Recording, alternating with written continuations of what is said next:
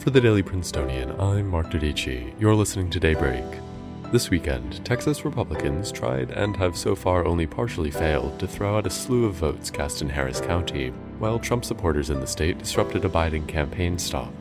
It's Monday, November 2nd. Yesterday, we reported that Texas Republicans had asked the state Supreme Court to throw out more than 100,000 ballots cast by curbside voting. Later in the day, the court denied the request, as they did last month in a similar lawsuit filed by the Texas GOP. However, this lawsuit was also filed in the federal court system, and a hearing will take place this morning to decide whether or not those votes will count. Roughly 10% of the total ballots from early voting in Democrat-leading Harris County were cast by curbside voting.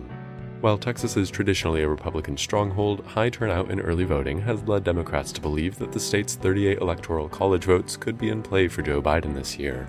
Harris County, along with the state of Texas as a whole, has already surpassed its total voter turnout from 2016. That wasn't the only election-related headline to come out of Texas this weekend. The FBI is investigating reports of a dangerous incident on Friday where supporters of President Trump aggressively surrounded a Biden campaign bus on a Texas interstate. The incident caused the Democrats to cancel multiple campaign events due to safety concerns, and led to at least one collision with vehicles driven by Biden staffers. Texas GOP Chairman Allen West dismissed the reports as, quote, fake news and propaganda.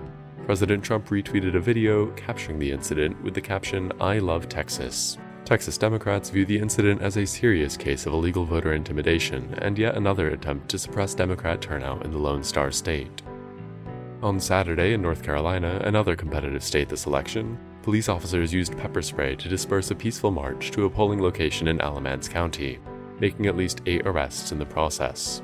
The I Am Change March was organized in honor of black victims of police brutality, including Breonna Taylor and George Floyd. The march was sanctioned by the local police, but officers began using tear gas when demonstrators kneeled before a Confederate statue for only seconds longer than their allotted time. In other headlines, the nation's leading infectious disease expert, Dr. Anthony Fauci, delivered a stark assessment of the current state of the pandemic, saying the United States is in a bad position, and that a return to normalcy may only be possible towards the end of 2021 or even 2022. Fauci called for an abrupt change to public health practices and behaviors in the United States. Yesterday, Super Typhoon Guni made landfall in the Philippines, killing at least 7 people and causing volcanic mudflows that buried houses. And on Saturday, Sean Connery passed away at his home in the Bahamas. The actor, known for starring as the original James Bond, was 90 years old.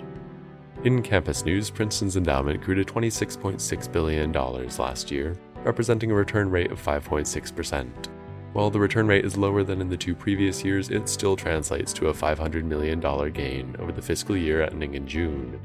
Andrew Golden is the president of the Princeton University Investment Company, Princo, which manages the endowment.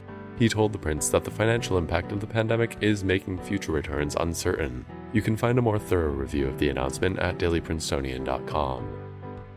That's all for Daybreak today.